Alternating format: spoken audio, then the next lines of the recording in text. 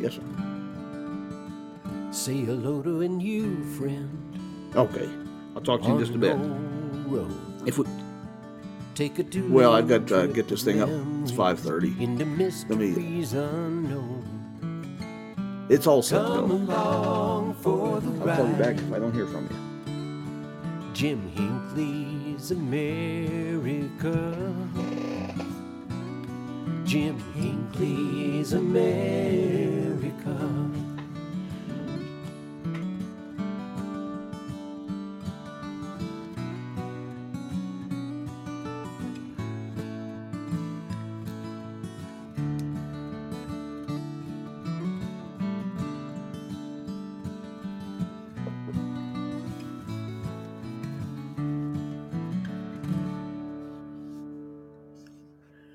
Hey, good morning, everyone. We're just on the phone with Jim Livingston.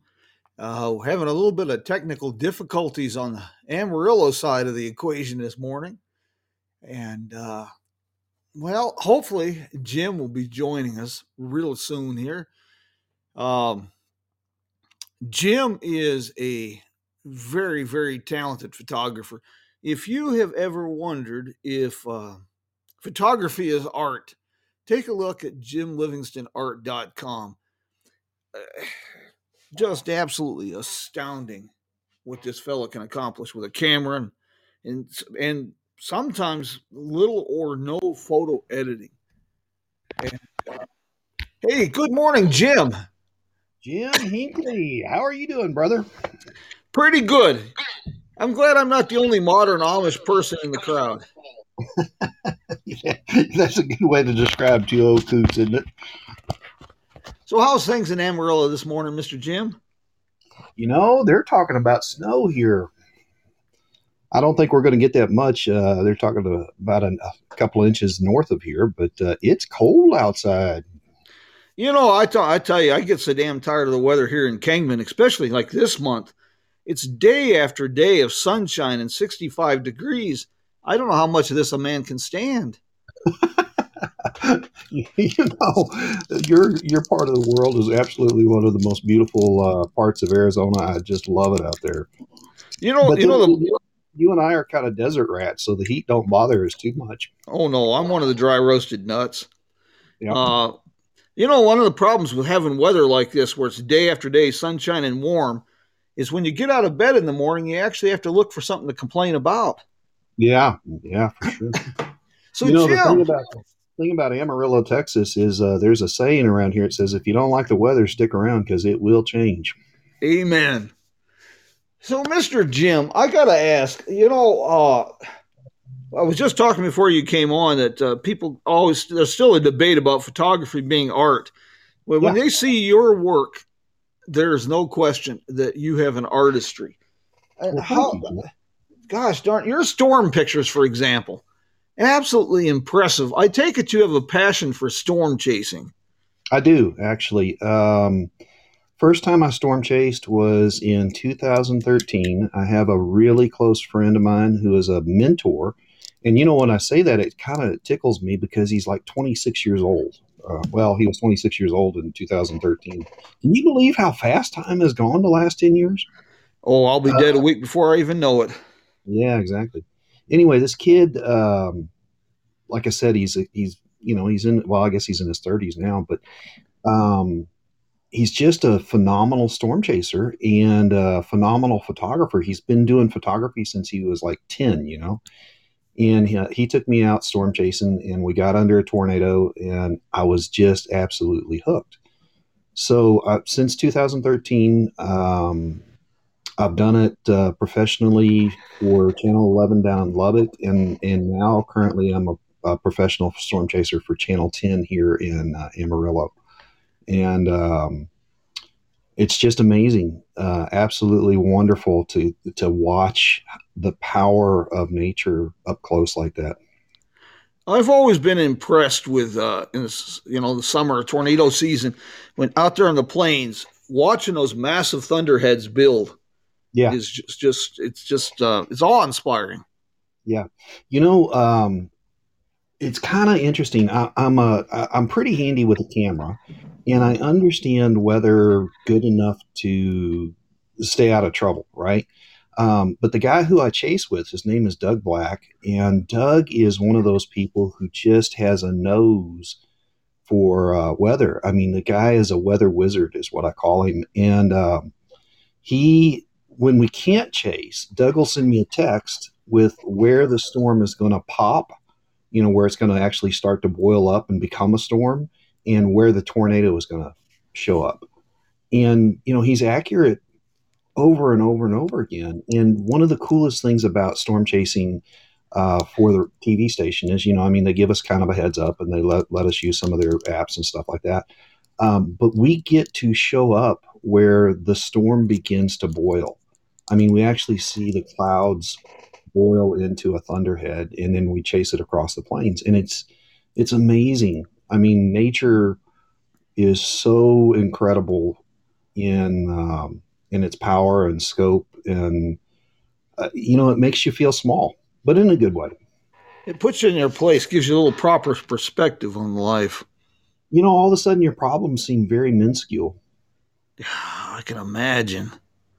Jim, your work, and you're doing Jim Livingston art, and you're doing a new type of, you're embracing some new artwork too, I see. Yeah, NFTs.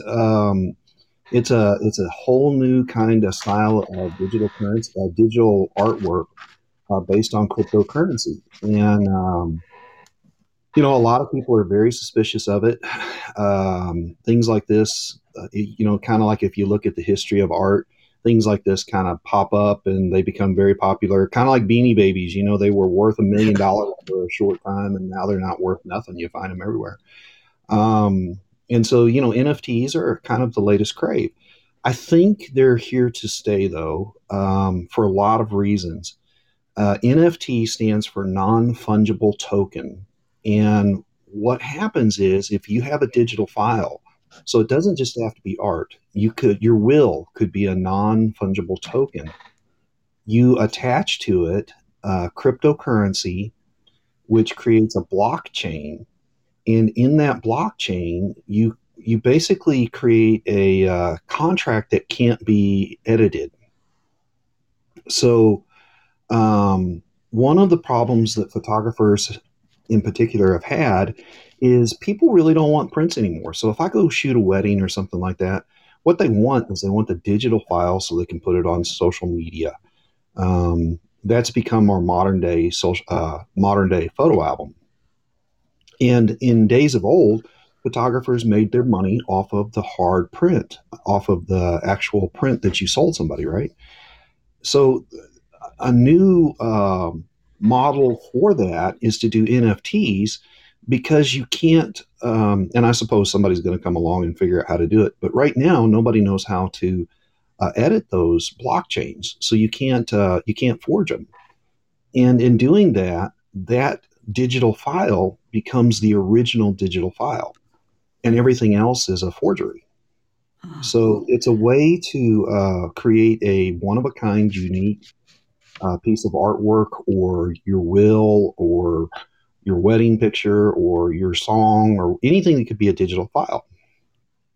And crazy enough, because they're one of a kind, they're going for millions of dollars. There was just recently a rap star who did one that went for like $1.2 million. There's a kid in Seattle who's walking around taking pictures of historic benches, which I think you would find interesting. Seattle has benches that are over 100 years old. And the kid is walking around documenting those, and they're selling for like $2,000 a piece. The photos, the series. So it's crazy.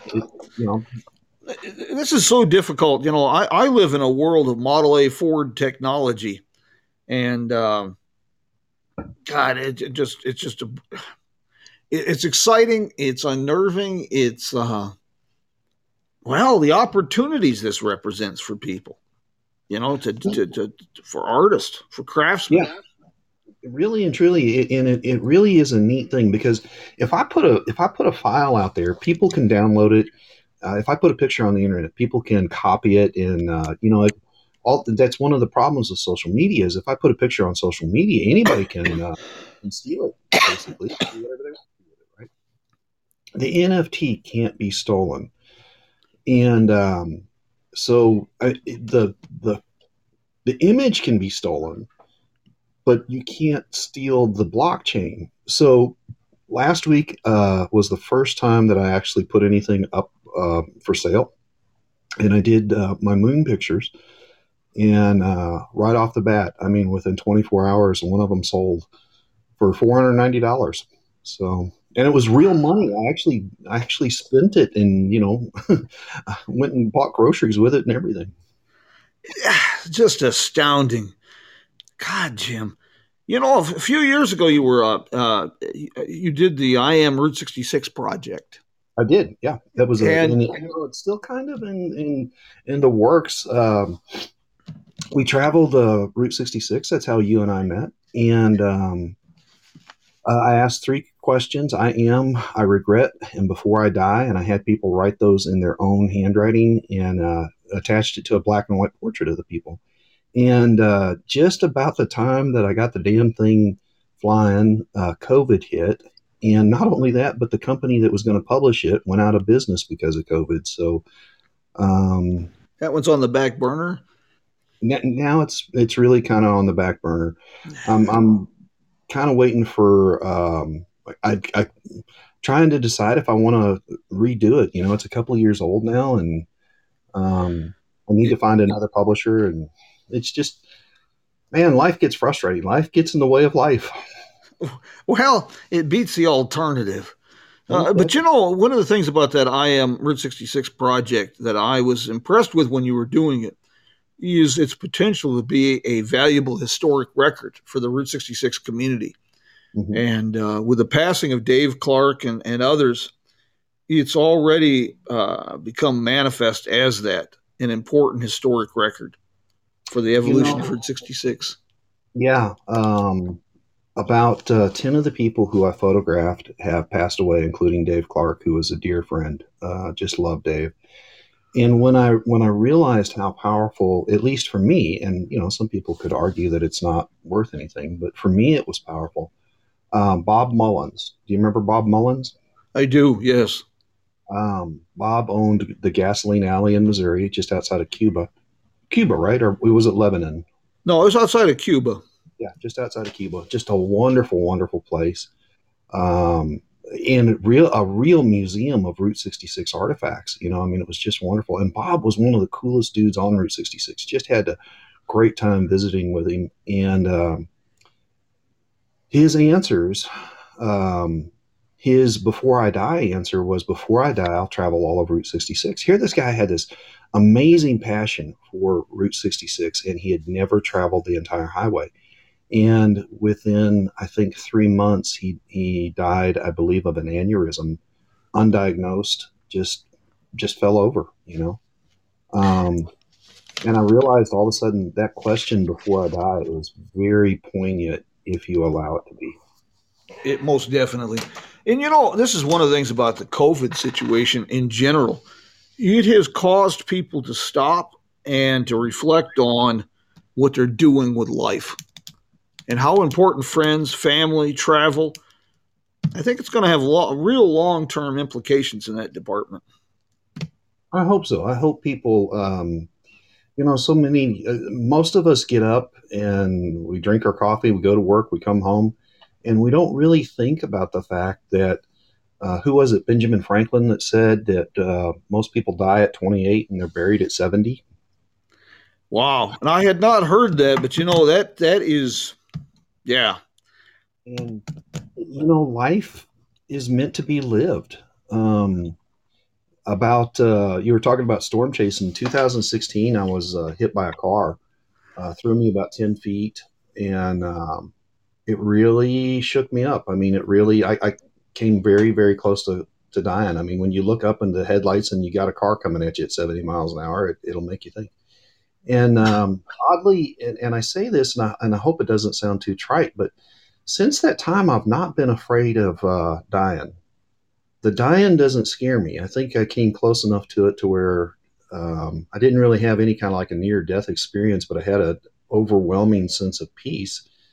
What scares the hell out of me is not living, not taking advantage of every single day that I am still here.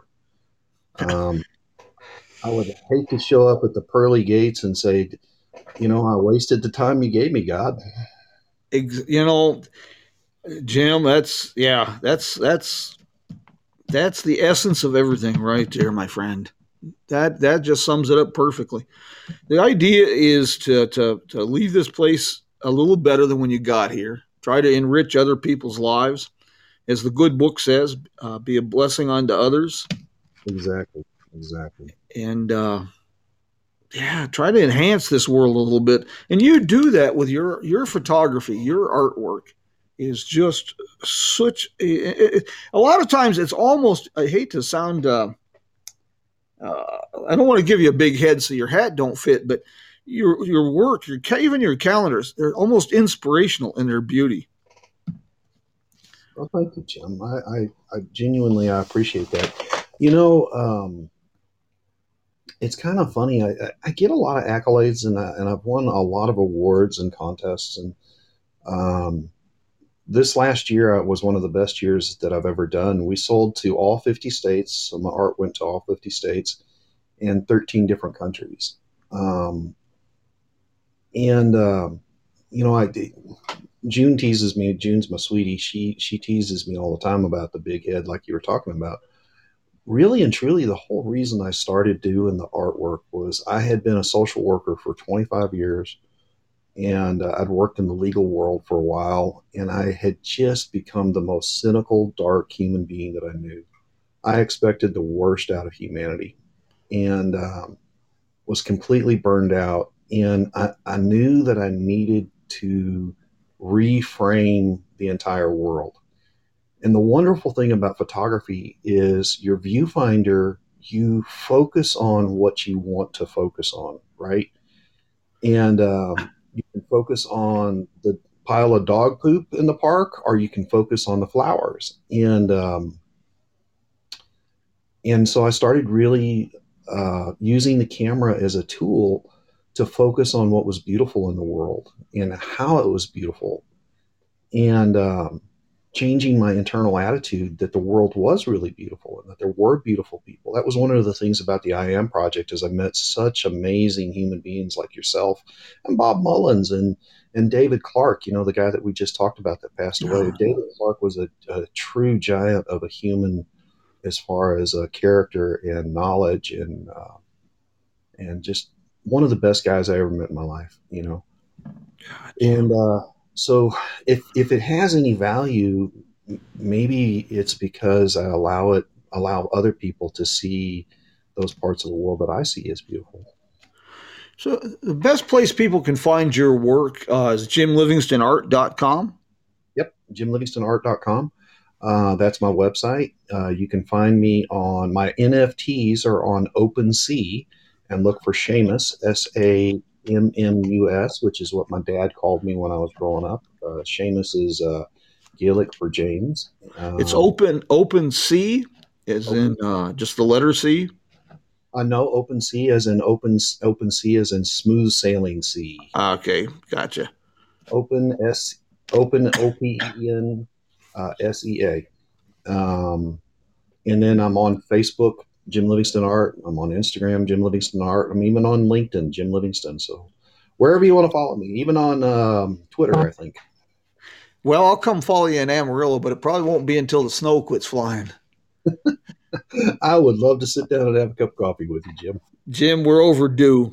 Hey, Jim, thank you for doing this morning, and I have really enjoyed this visit. This has been really good. This is impressive, and I think you're going to really inspire some folks today to like you said, it's so easy to be cynical, and it's a matter of focus. Yeah. And it's like we were talking about before the program. You can meditate on the problems. I used to work for this my John Wayne period. I worked with this cowboy philosopher, and Brad was a bad influence on a young man. he was a stereotypical cowboy. It's like he'd read the book. He was somewhere about 6'3", 4", so damn thin he could hide behind a flagpole, and he was somewhere between 60 and 200 years old. And he had always had this weird philosophies. He called himself an optimistic pessimist. And he said, I start every day sitting on my bunk before I put on my boots, meditating on how bad the day is going to be. And he said, at the end of the day, he says, I'm the only one smiling because it wasn't as bad as I thought it was going to be. I don't know what to say about that, but he had a unique outlook. Jim, thank you. And we'll be talking to you soon. Thank you, Jim. Take care, my friend. You too. Bye-bye.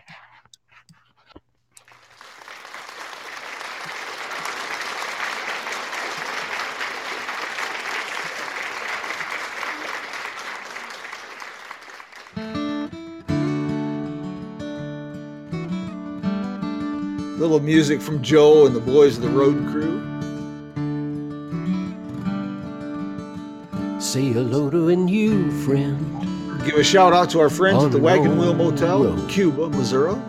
Take a 2-lane trip of memories into mysteries unknown. Check out JimLivingstonArt.com. Come along for the ride. Jim Hinckley's America. Jim Hinckley's America.